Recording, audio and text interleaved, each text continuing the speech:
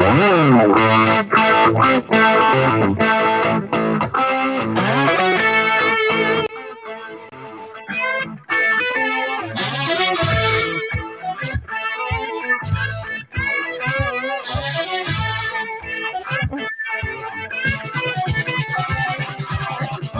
me the breeze. I keep blowing down the road. Well, now let go me the breeze.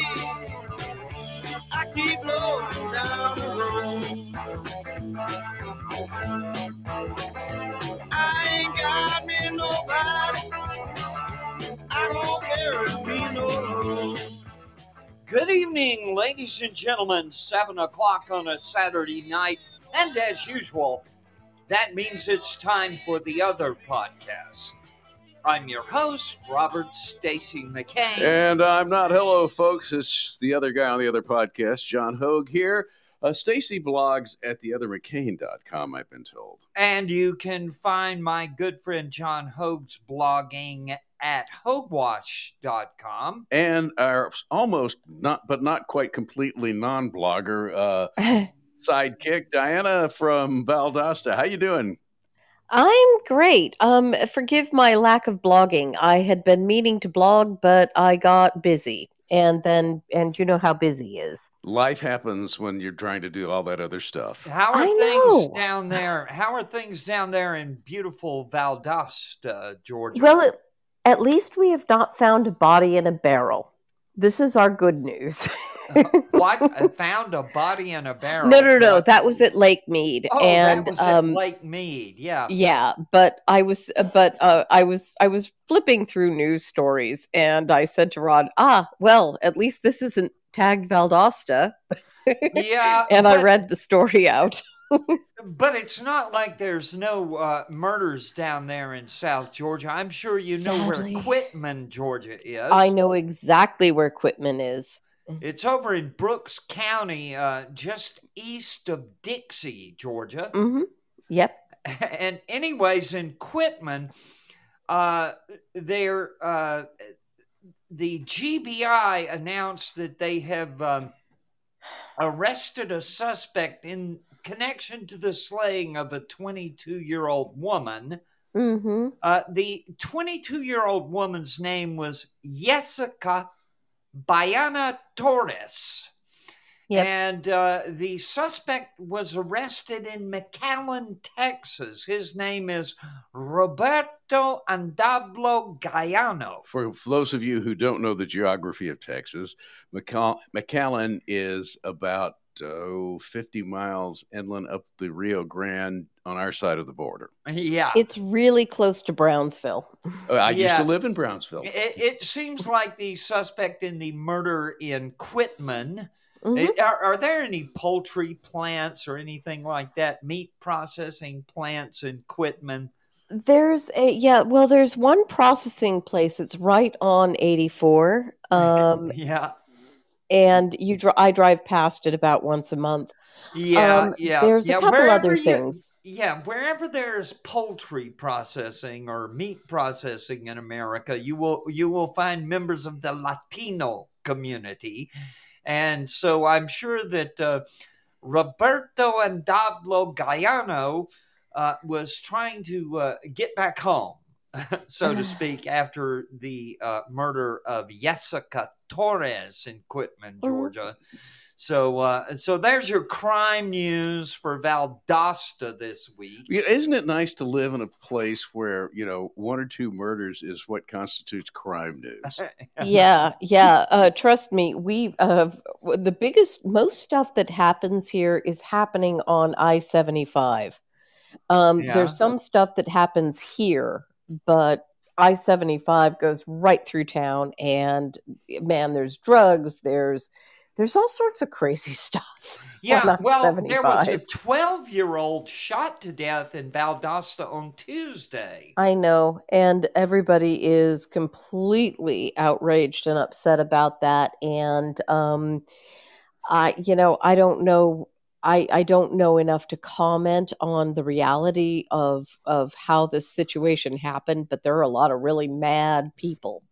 Yeah, detectives responded to a 911 call that a person had been shot on North Lee Street. When officers arrived, they located a 12-year-old male inside a residence with a gunshot wound to his head. Police investigators determined that the 12-year-old and the 16-year-old had broke into several vehicles during the previous night. Quote, "Oh, they stole several firearms from the vehicles," police said. Quote, "They returned to the 16-year-old's residence where they were in a bedroom playing with a couple of the stolen handguns.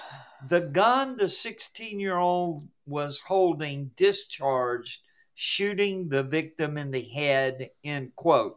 The juvenile is charged with second-degree felony murder. Yep. Yeah, well, we've got way too much of that crap. Kids around here go around and they break into cars. That's pretty much what they do. It's like that's their late afternoon, early evening amusement. And well, that's small time crime. I mean, until they get a gun and shoot each other, shoot each other. But what about thought crimes? Well, yes. So many of those. Yes, but we are getting some good payoff now. We're getting some really experienced people at the Ministry of Truth. I had a post called "The Lens of Experience" earlier this week. It appears that our beloved executive director of the Disinformation Governance Board actually may have been speaking from real personal inside knowledge when she said that Hunter's laptop was Russian collusion, disinformation. And you can see that from her LinkedIn profile.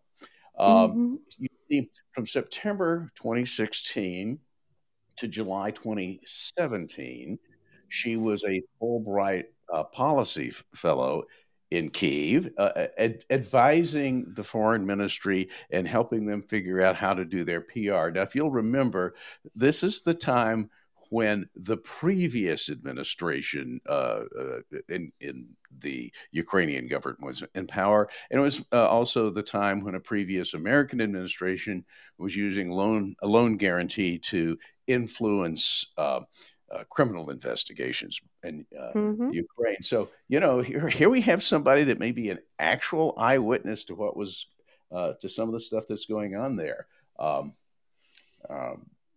And in other news, they're going to increase the chocolate ration from 30 to 20 grams soon.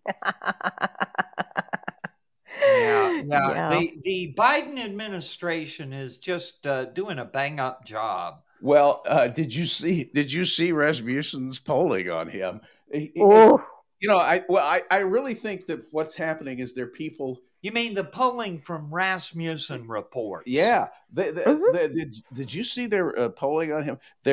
He's hovering around 42%, which I think is high. But I think what's happening is I think people are lying to the pollsters because, quite frankly, I think there's some of us who don't want the Democrats to know how many votes they need to have in the bag.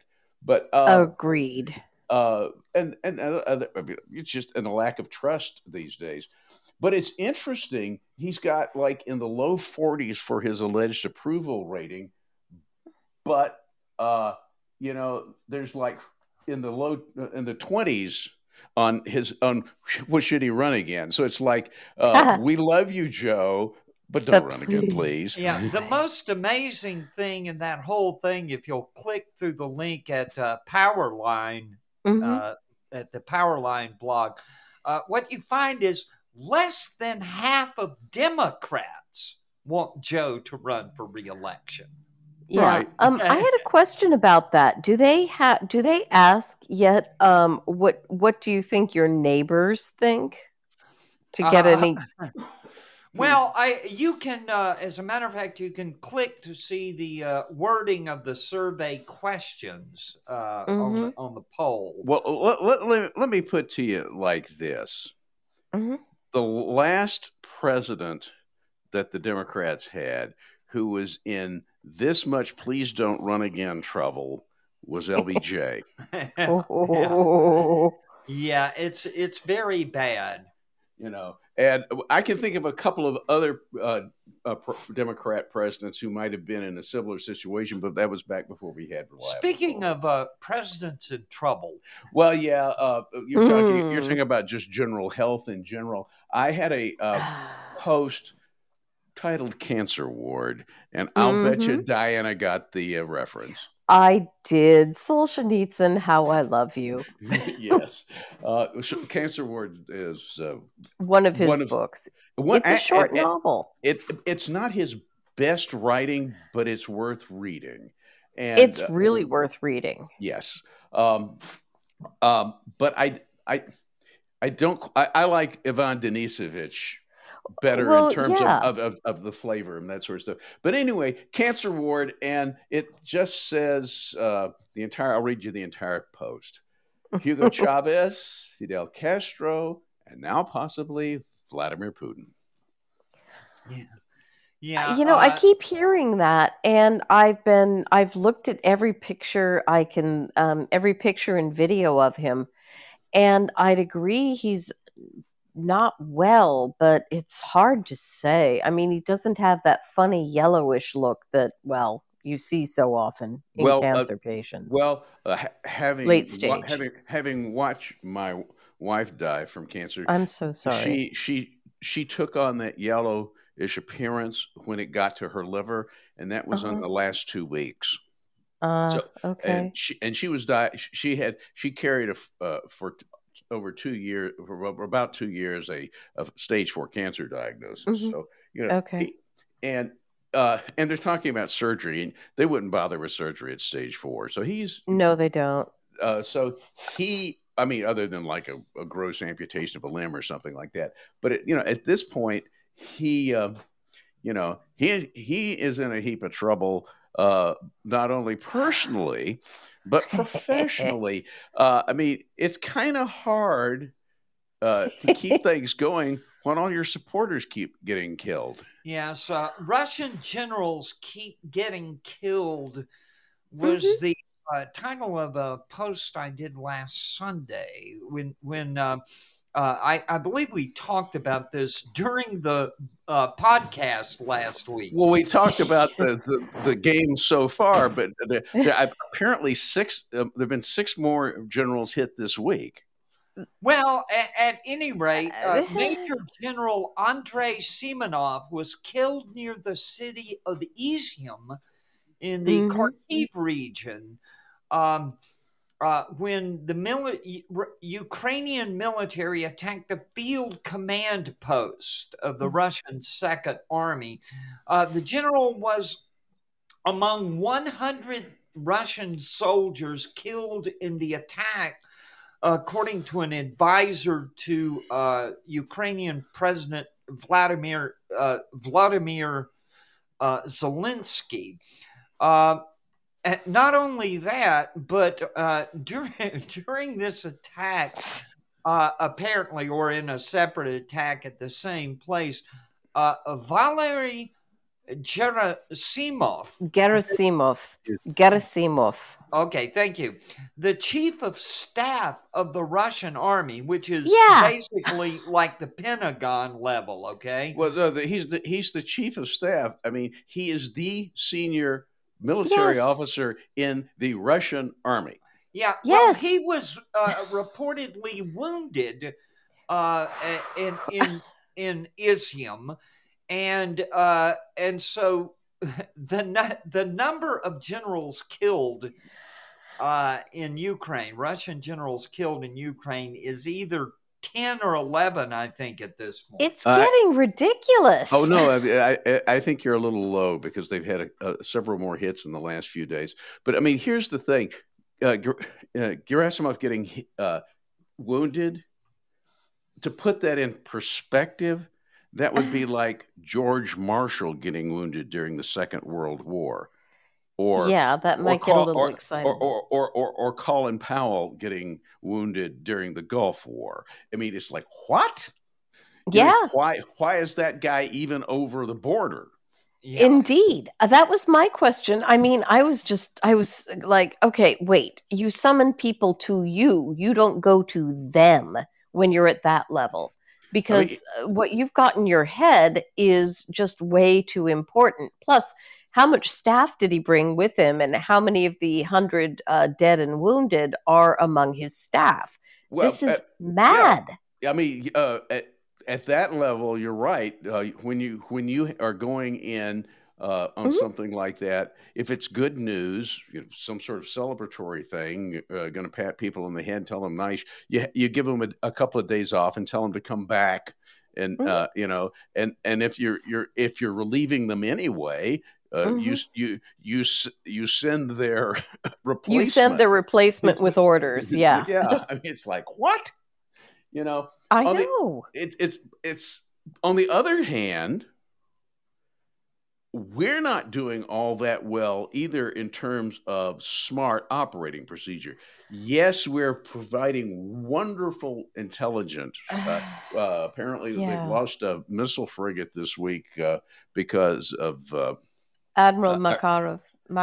Yes. But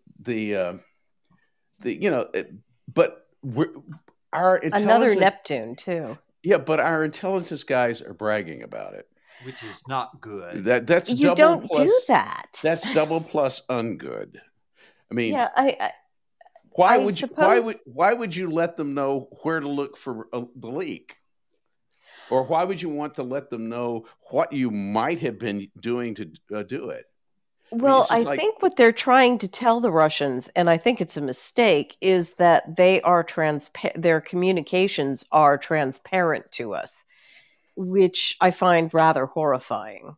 But okay.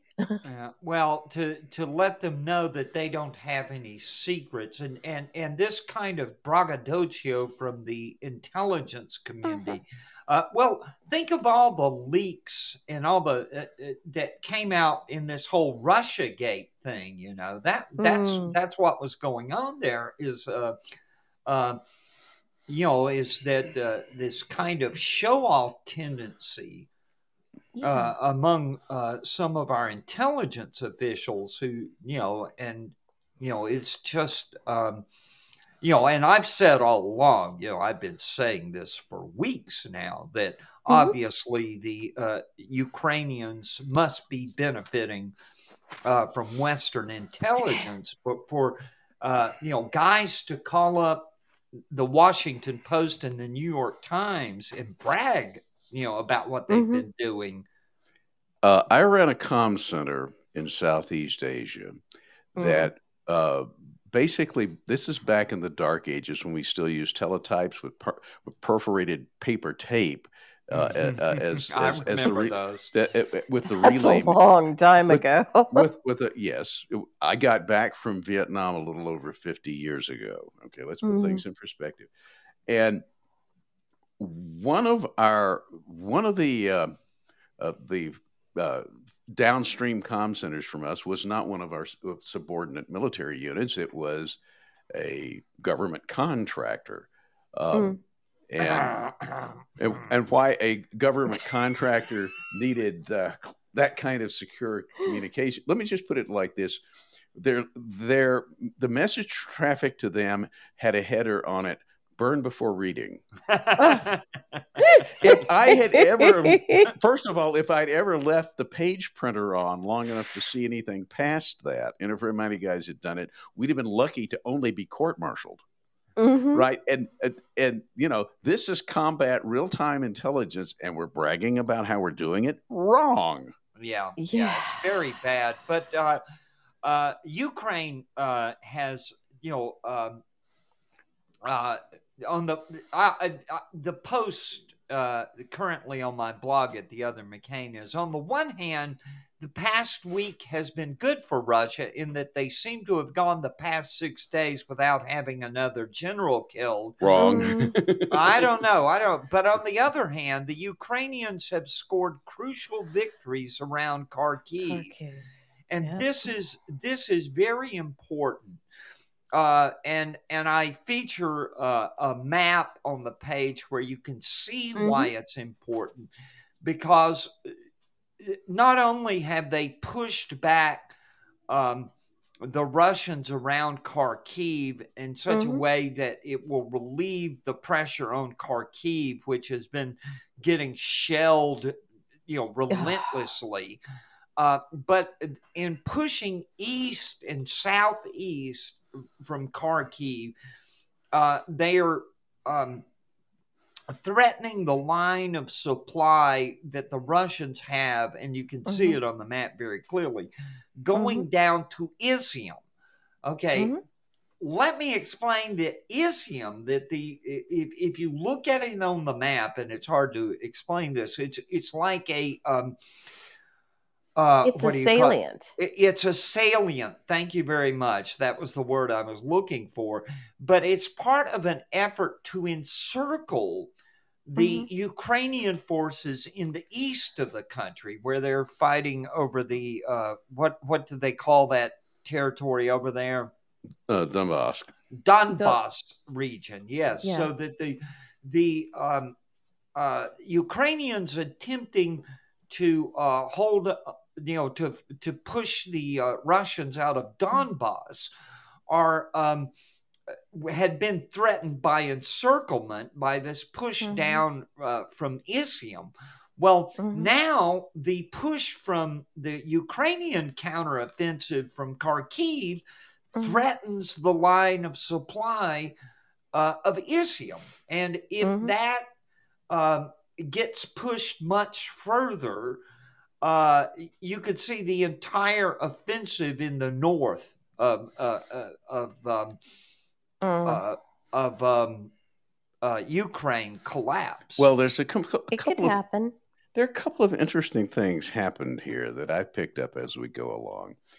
You'll remember a short time ago there was a report that we were going to give them, I think it was 72 155 millimeter artillery tubes, and we were going to train them. Tens of thousands of rounds of ammunition. Well, actually, they were going to give them slightly more ammunition than would shoot the barrels out, to where the guns would have to be just junked as scrap.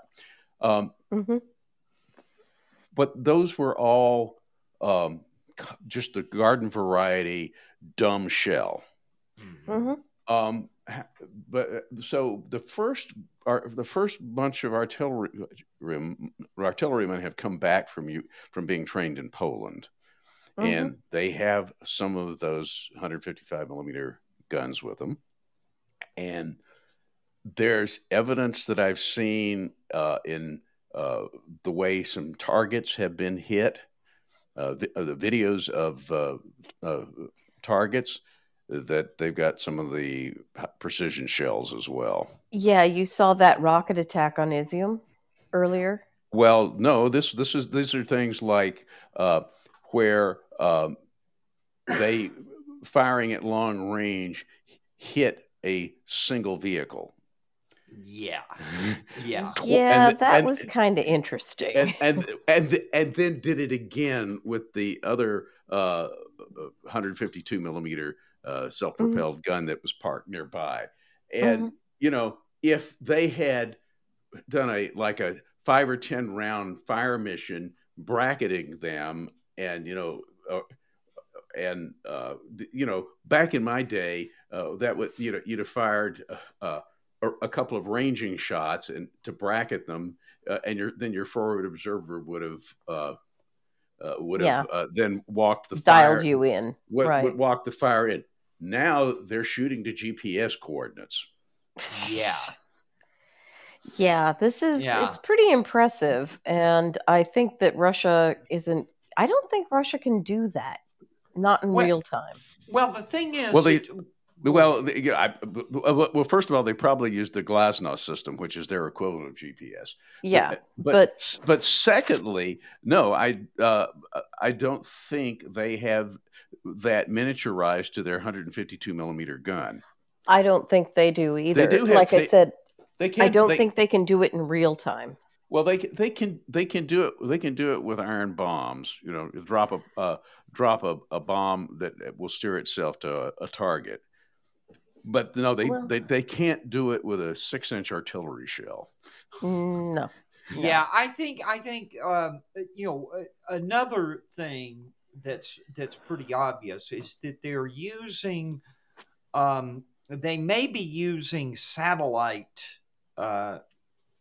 targeting. But in other Maybe. words, that there may be like real-time communication between what is it?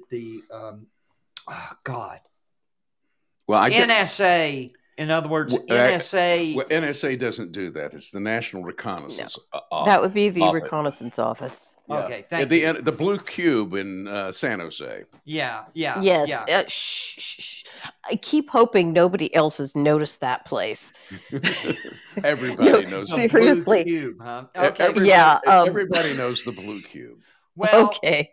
the thing is that there's also one of the things that you constantly see now is drone footage of the Ukrainian attacks, and that tells me that they're using drones for targeting as well. They've been doing that since day zero.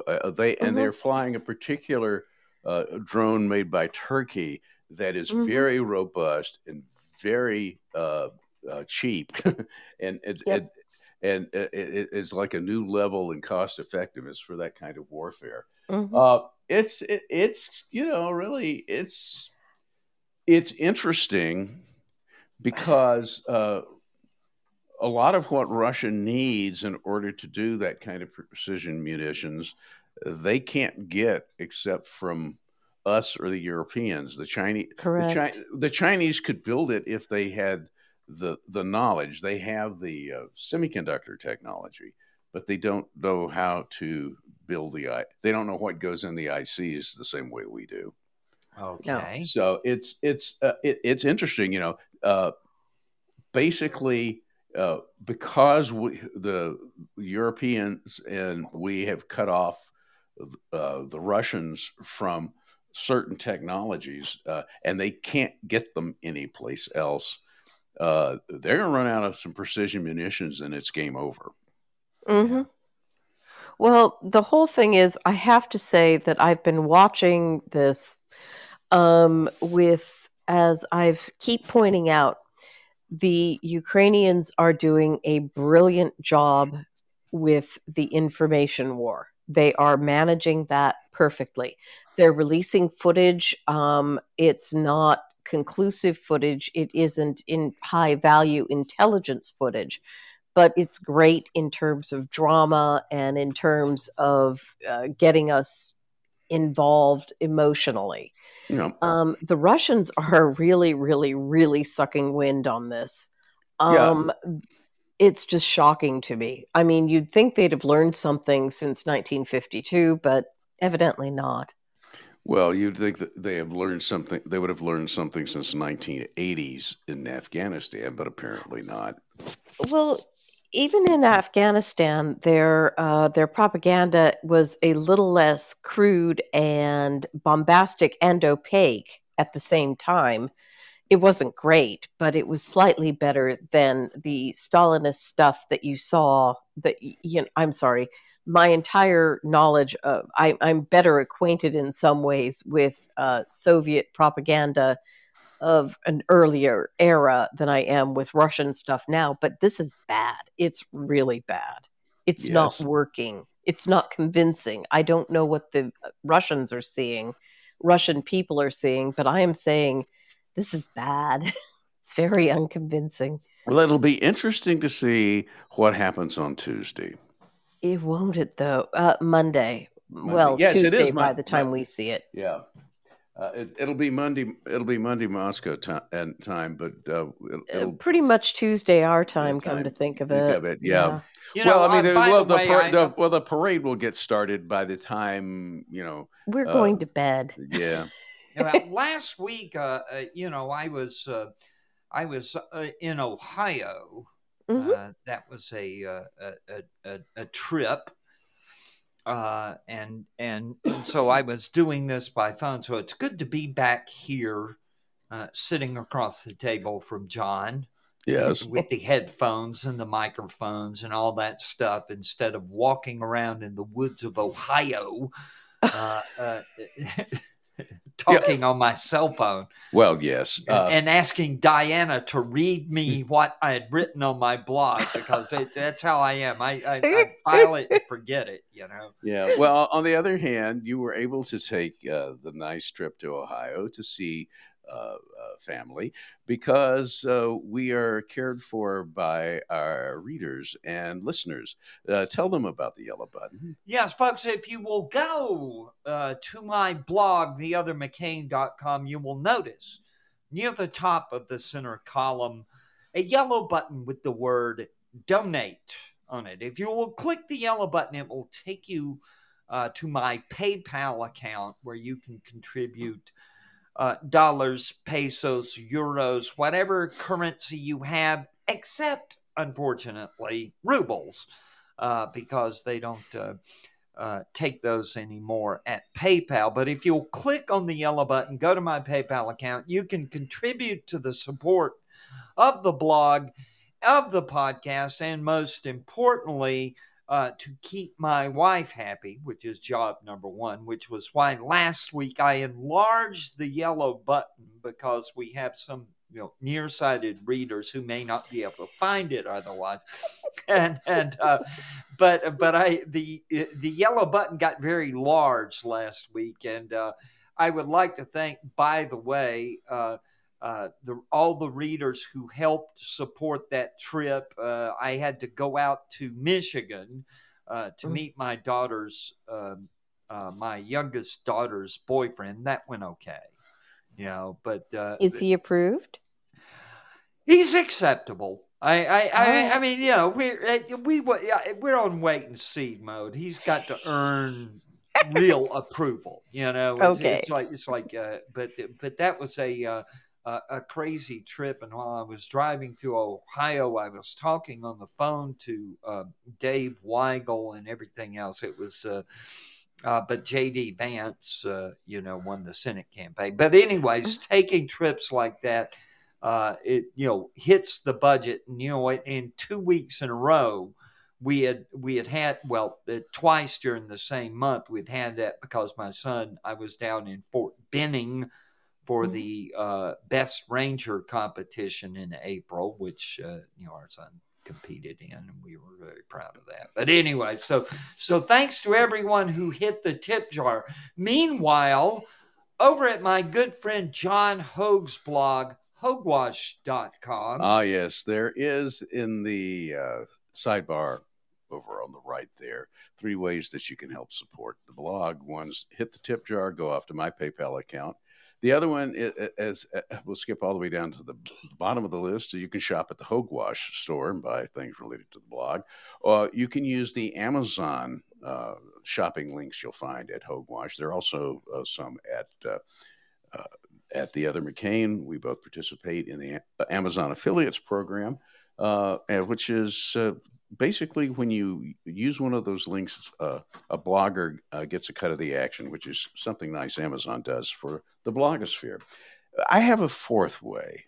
If you go up to the menu bar at the top, there's a thing called the DMCA contact thing. That's for people who want to send me copyright infringement notices. But you can also click on that and find my address. And if you want to send me cash, or even I take gold imperial Russian rubles, all that good stuff, regardless of how you want to support us, please remember the 5 most important words in the English language. Hit the freaking tip jar. Indeed. And now we're going to move off to something a little bit more domestic. Yes. And I titled this section The Supremes, because that's kind of how I refer to the court. And I really have been tempted this whole week to make a terrible joke that involves something like "Stop in the Name of Love." Before you break my heart. Yeah, well, apparently they're about to break a whole bunch of hearts. Yeah. I skimmed the document that Politico published, the alleged draft opinion by Justice Alito. Mm-hmm.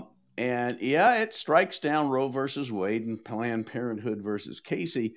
But the gist of his argument seems to be we shouldn't have done anything about this in the first place, and it's time to butt out and take our nose out of other people's business. Yep.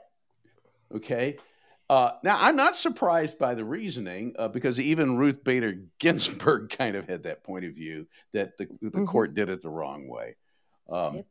So, that's kind of interesting. We're going to have a whole bunch of stuff here, but before we get off into the Dobbs case, I want to just mention New York State Rifle and Pistol Association coming up and it'll be interesting to see that the court is saying, hey, there's nothing in the Constitution about this. It's not our business. And see then how they handle something of, wow, look, that's in the Bill of Rights right there. Yeah. So, I'm wondering too. Oh, well, it's interesting that Maryland is one of the states that does everything it can to suppress the Second Amendment. And the state legislature passed actually a bill requiring the state attorney general to, within 3 months of any decision on this case, the New York case coming down, to advise the legislature of how the laws have been changed and what they might need to do about it. So it's going to be an interesting last week of June. I'll bet you. Meanwhile, it was so much fun watching Twitter this week, wasn't it, Stacy? Oh my God. People, it is like, I have a post that's right now up on the blog. I spent much of the day writing about the New England Patriots. Okay. And if you read the whole thing, when you get down near the end, I explain that everybody needs something if you're interested in politics, you need something to distract you. I don't care what it is. Okay. For me, it's like following the New England Patriots. I'm also into fireworks. And things like that. But you have to have something to where politics does not consume your life because it will drive you bonkers. Well, either that or you can't have your career consume your life, which makes me wonder why I'm doing what I'm doing for a living when my two hobbies are amateur radio and astronomy. I'm doing electrical circuit design for NASA. It's like, what? Yeah. Maybe I need to get a life.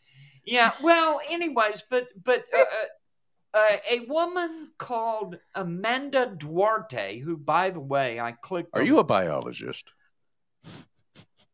Yeah. Oh, I'm sorry. Yes, a person named Amanda Duarte, who, by the way, I just checked. I just clicked the link. She's deleted her account, which is probably a good thing. Yeah. Well, anyway, she had what I call the worst Twitter hot take ever. Now, folks, by the way, the picture you've got also violates Rule 5. Well, it's very interesting, but Amanda Duarte is a performer. She's an actress, and a comedian, a writer, whatever. But anyway, she posted and the stupidest thing ever. It was. I mean, these. If you, some of our listeners may not be on Twitter. I don't know, but if you're not on Twitter, you have to understand that this short format, of 280 characters, which used to be 140. A lot of people use it to just react to things with something short that they think is clever. And that's what you call a hot take. Okay. And so her hot take, after Politico leaked the draft of the Supreme Court majority decision, which will apparently overturn Roe v. Wade, boy, she took the cake here. Quote, I'm going to quote here. I do wonder how these white supremacist lawmakers would feel if their little white daughters were raped and impregnated by black men. Well, the other truly dumb hot take was the thing about, and the Republicans are going to, and the Supreme Court want to Lord. do away with interracial marriage. Interracial marriage. Oh, yeah. I responded to I replied to that tweet with a picture of the Thomases. Yeah. I mentioned Jenny. that. Jenny is white and Clarence is black. Mm-hmm. Yeah, I've got that referenced in a post called "Democrats Like to Pretend," in which I quote Professor Reynolds. But getting back to Amanda Duarte, as John said, I violated Rule 5. By posting a picture of Miss Duarte apparently riding the subway in New York where she lives. But she deleted her account, then she changed her mind and issued an apology. She said, I deleted my account briefly because I wasn't sure of the right thing to do. Well, she has now done the right thing because people apparently went through her backlog and found even more stupid things she said. Well, yes, but on the other hand, she probably didn't go to the right schools. Well, yeah, right. Well, I'm sorry, but the stupidest thing she wrote, and even stupider than her evidently completely unconscious natural racism, is the one from March 25th of this year, by the way. Friends, the entire anti-abortion movement is about white supremacy. Do you know how wrong she is? Yeah, well, she's 80 degrees out. She's obviously never heard of Margaret Sanger. Yeah, and more white women have had abortions than any other group. No. Well, actually, that may be true on an absolute basis, but certainly not on a percentage Only basis. By sheer numbers. Proportionally, no, that's definitely not true. Yeah, basically 12 to 14% of the population over the time that the last 50 years that this has been the law. 12 to 14% of the population has been black, and roughly a third of the abortions. So, that's like 2 to 1. Yeah, well, it's pretty scary. One of the things that's going on here, and I just have to say, is that ever since Hillary lost, right, basically, the two responses to it, that for most of my, since I really got into politics in the 90s, started paying attention a little more closely. For most of that time, first of all, it was the religious right. You remember this, right? The religious right was supposedly the evil force controlling the Republican Party. And then they changed. I never felt in control of the Republican Party. Yeah.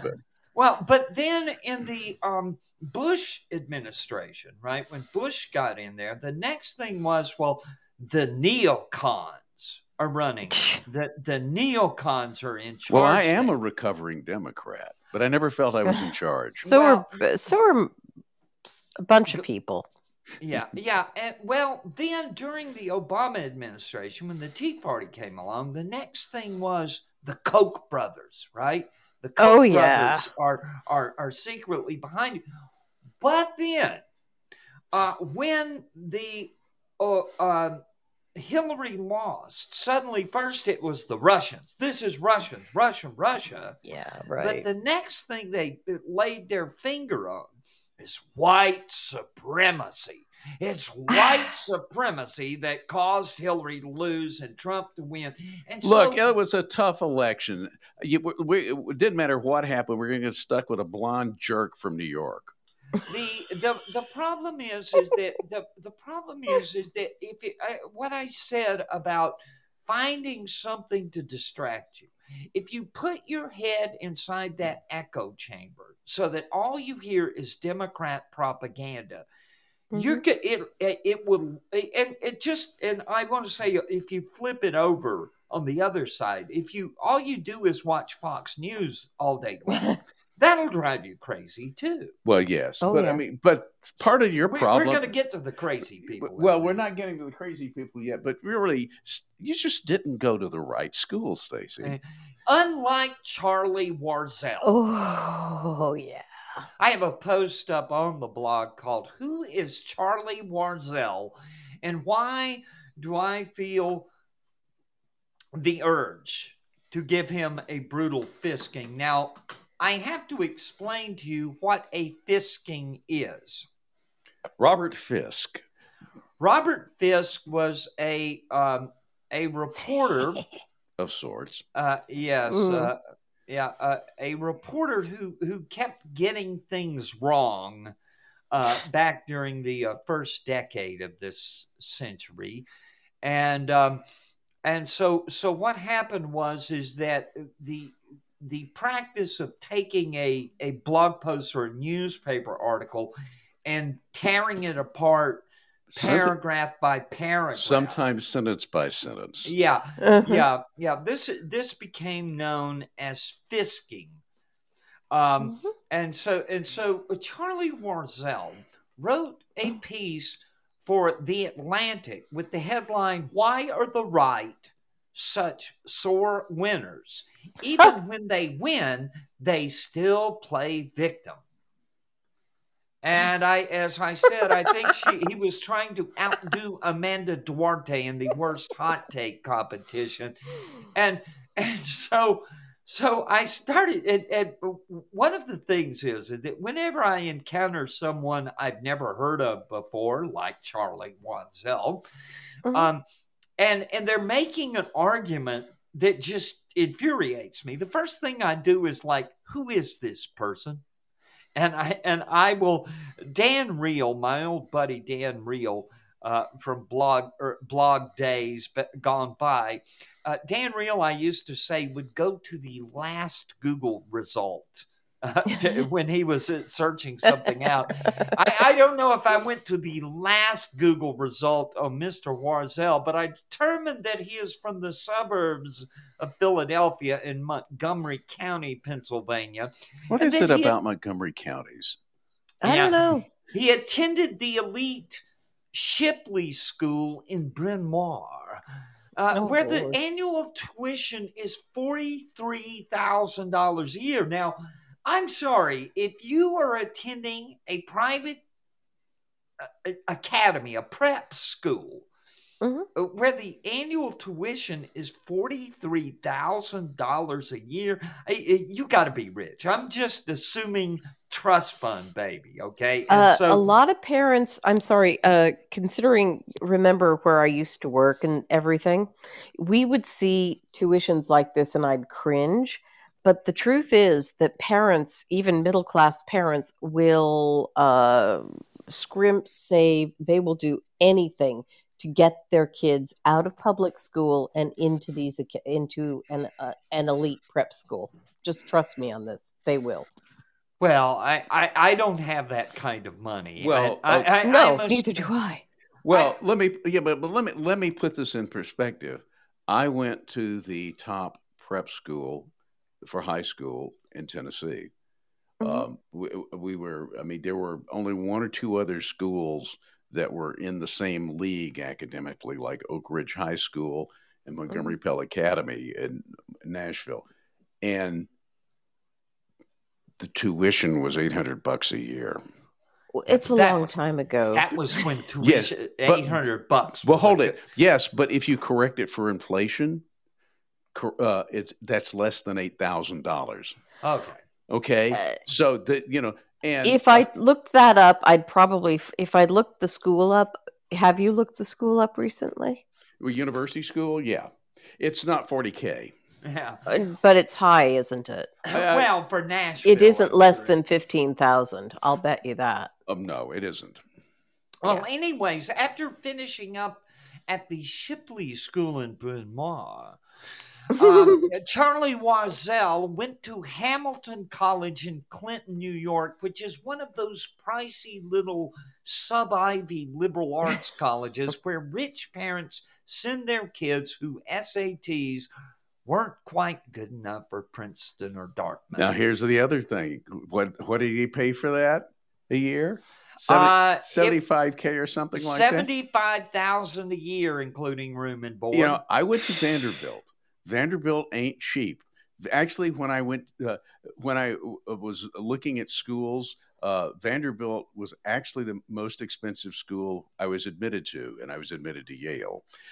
So, you know, it. But you could live at home and yeah. But the point is, because you're from Nashville. Yeah. But the point is, my tuition for 4 years at Vanderbilt, corrected for inflation, is half that. Yeah. Mm-hmm.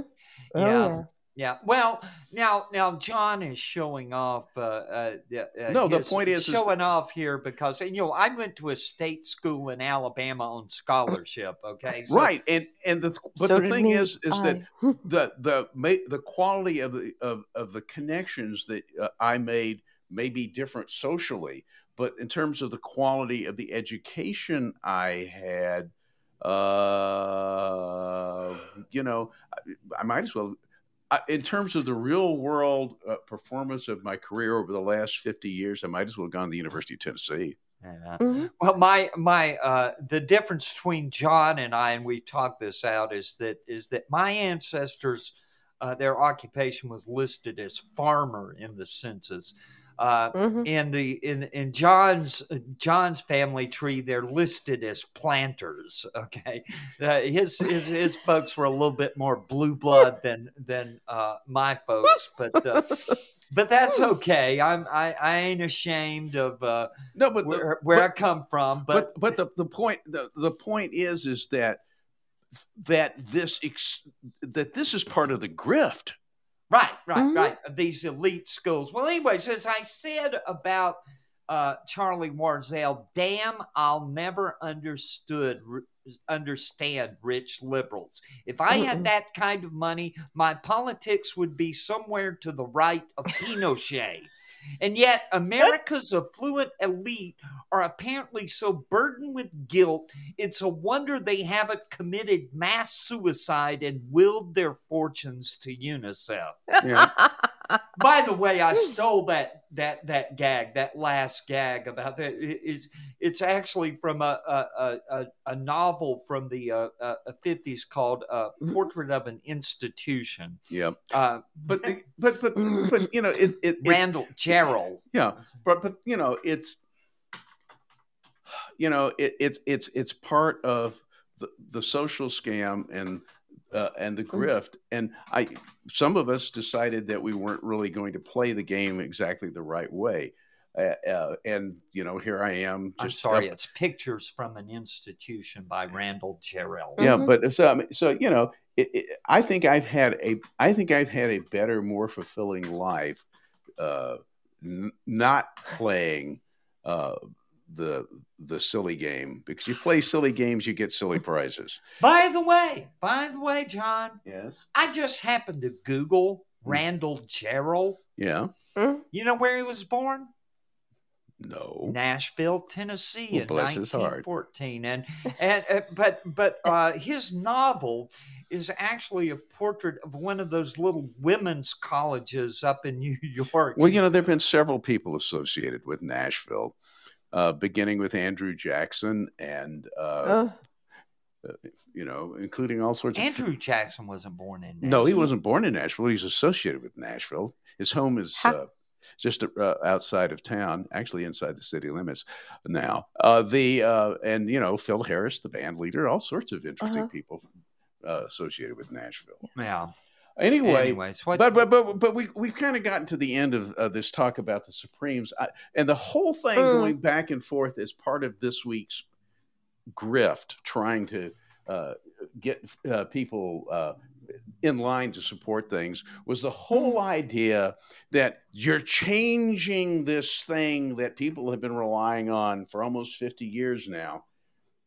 And all of a sudden, when it comes to protecting the right of abortion that the Supreme Court created, everybody's for stare decisis on that side now. Yeah, right. I had a little post about that says Dred Scott, Homer Plessy, and Fred Korematsu would like to have a word with people who believe wrongly decided decisions should be left standing. And I noted that Roger Taney, John Ferguson, and Franklin Roosevelt were actually being quite polite, sitting quietly in the corner, not stirring things up. Well, I do not wish to besmirch the name of Justice Taney. I do. Well, but he was one of the worst jurists in the history of America. And Taneytown is the second largest city in Carroll County, where I live, and Taney is probably the second most famous resident of Carroll County. The more famous being Francis Scott Key. Maybe you've heard of him. Yeah. But no, Taney was a terrible person. Can't disagree with that. I'm just going to hold my peace. Well, anyways, as you live there on Toombs Street. No. I'm at Gordon and Toombs. It's like, and you had a wonderful history lesson on this. Yeah. I was formerly stationed at Fort Gordon.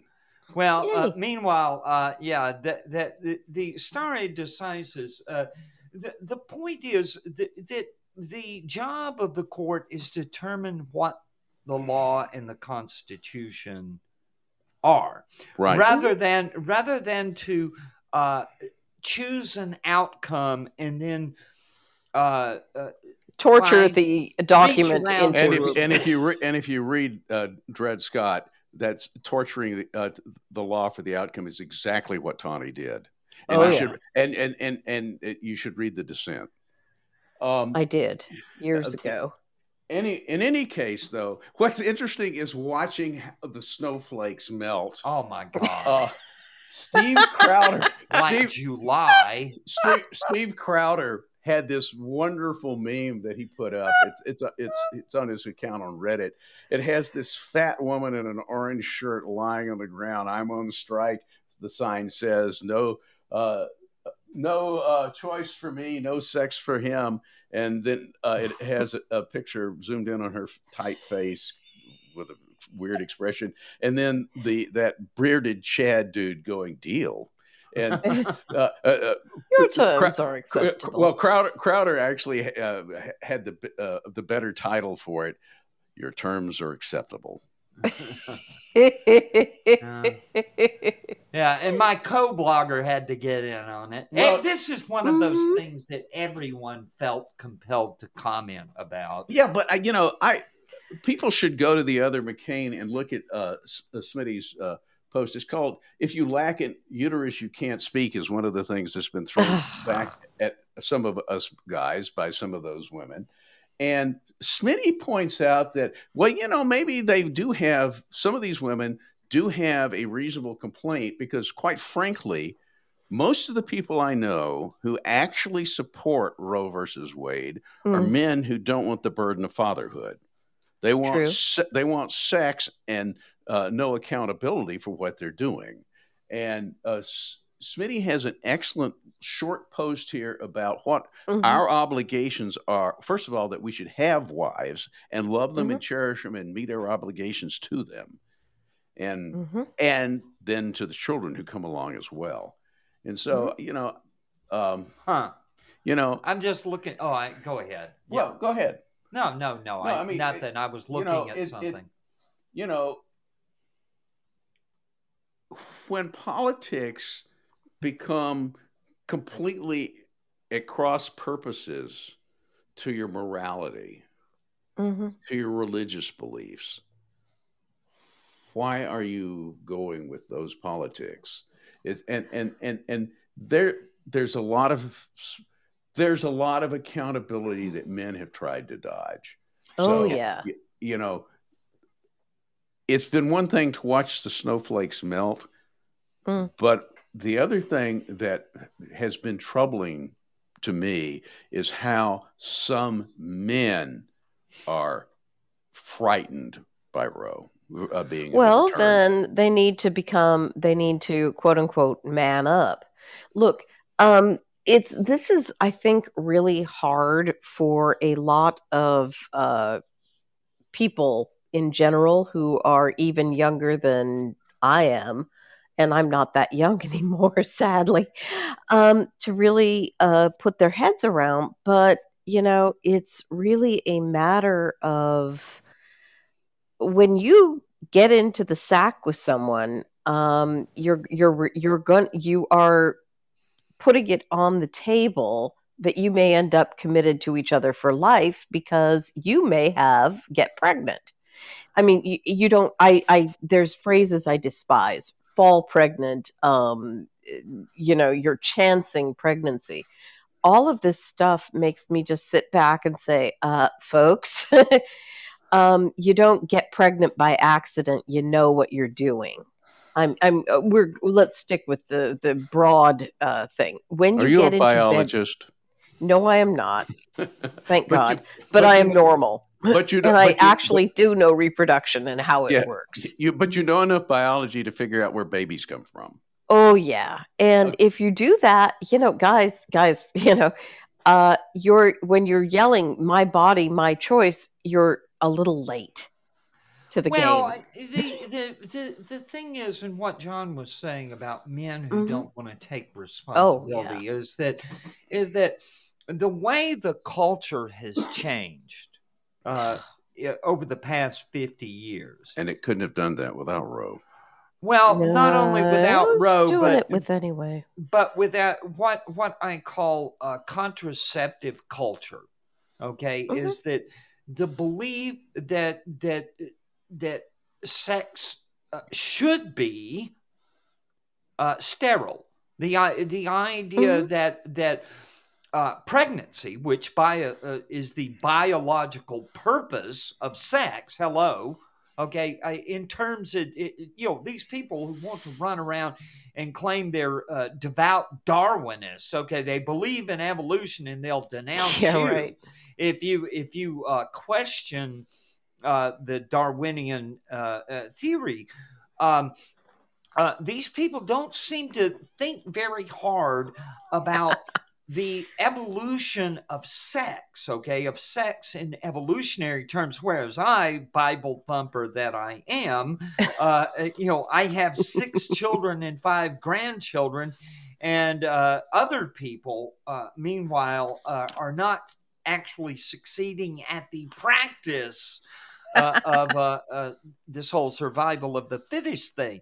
And so, but you have to understand it. And by the way, uh, Dothett, what's his name from the New Timothy York Doffett? Ross Dothett Ross of Doffett, yeah sorry. at the New York Times had a post up trying to explain that the bad behavior of men in recent decades has been enabled by this cultural change. Yeah, well, I mean, Hmm. we also have the thing going on here where people don't want to be accountable.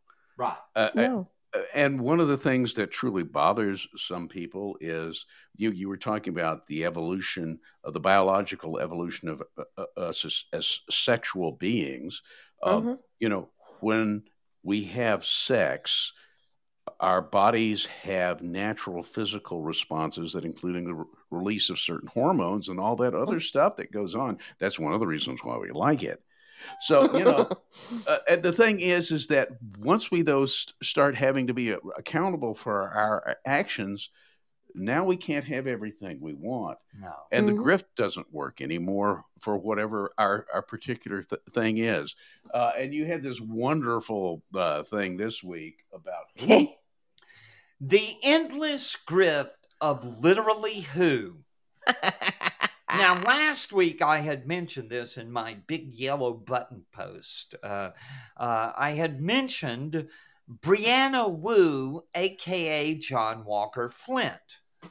And It's boy, I tell you what, back. it's been a bad week for Rule 5, hasn't it? Mm-hmm. Anyways, I've got a picture of literally who. Does he count? 3. Right. Well, I'm Literally just who saying. 3. Literally who 3. Now, folks, you have to remember Gamergate. Do I have to? And when and God, did I go down that rabbit hole, man? What happened was that Adam Baldwin. Well, actually, we were walking around down the hotels at CPAC, and a friend suggested to me, and I've forgotten her name, the one with the cane, the lady with the cane that was supporting us in all the Kimberlin stuff. She had a cane. Do you remember her? There's lots of No. There was this one blogger, and I've forgotten her name.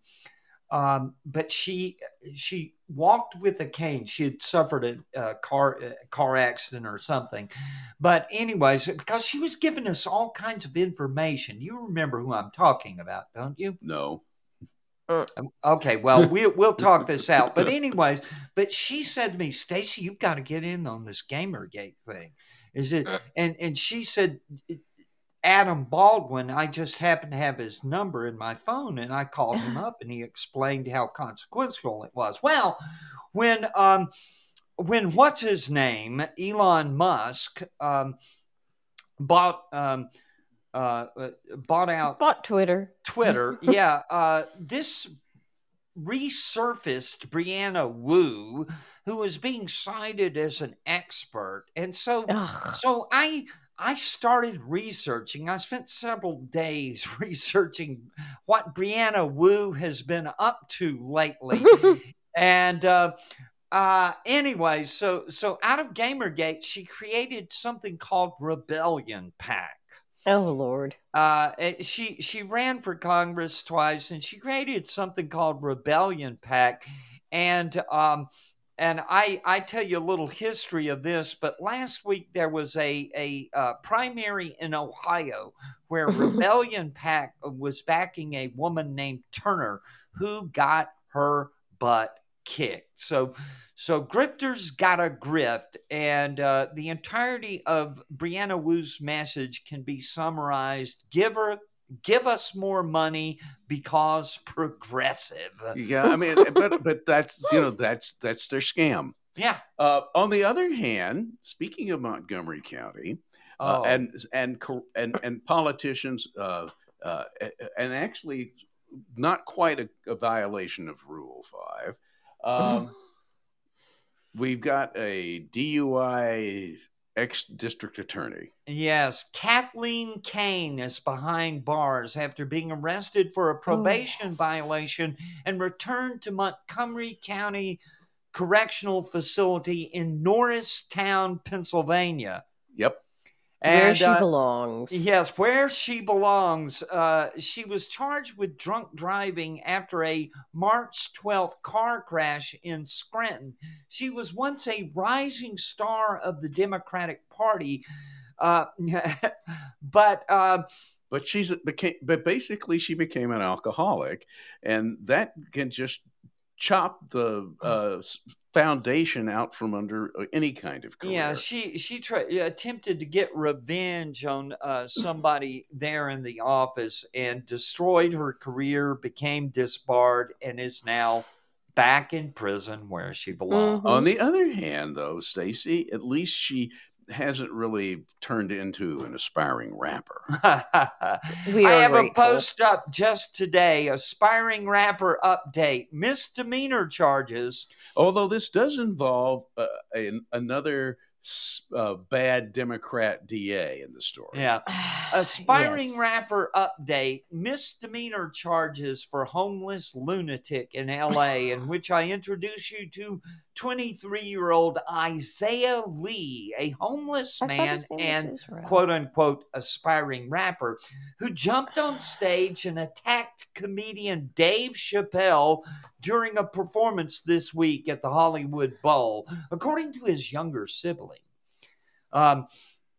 Isaiah Lee has struggled with mental health issues and being homeless. They use this is the LA Times, so they use the word unhoused. Which is stupid. As if lacking a roof. Either that or they misspelled unhinged. Yeah. Well, anyways, there was a festival at the Hollywood Bowl featuring Dave Chappelle and other comedians. And this guy jumped on stage and attacked him. So he was apparently off his meds. But he will not be charged with a felony because George Gascon is the Soros-funded DA in LA. So basically nothing is a felony short of murder. Unless you are a white male, in which case, and not homeless. In Los Angeles County nowadays. But Dave Chappelle never missed a beat. He said, I felt good my friends broke his arm. There's pictures of this, by the way, where this guy's arm was just messed up bad. And he said, how bad does a bleep have to be that Jon Stewart would stomp him? So crazy people are dangerous. To themselves and others. Yes, and as we hear the boogie-woogie music in the background, that reminds us that we're approaching the end of our hour, actually more than an hour with our listeners. And so... well, this is fun. We enjoy doing it. Yeah, so as every week, 7 o'clock on Saturday night, you can join us live, and as always, you can download the thing and listen to it whenever you want to. And we will be back next week, 7 o'clock, Saturday night. Thanks for joining us, Dianna. Anytime. And we'll see you all next week, folks. Bye now. Good night. Bye-bye.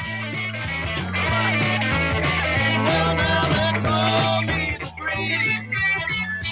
I keep rolling down the road. Well, now they call me the breeze. I keep rolling down the road. I ain't got me nobody.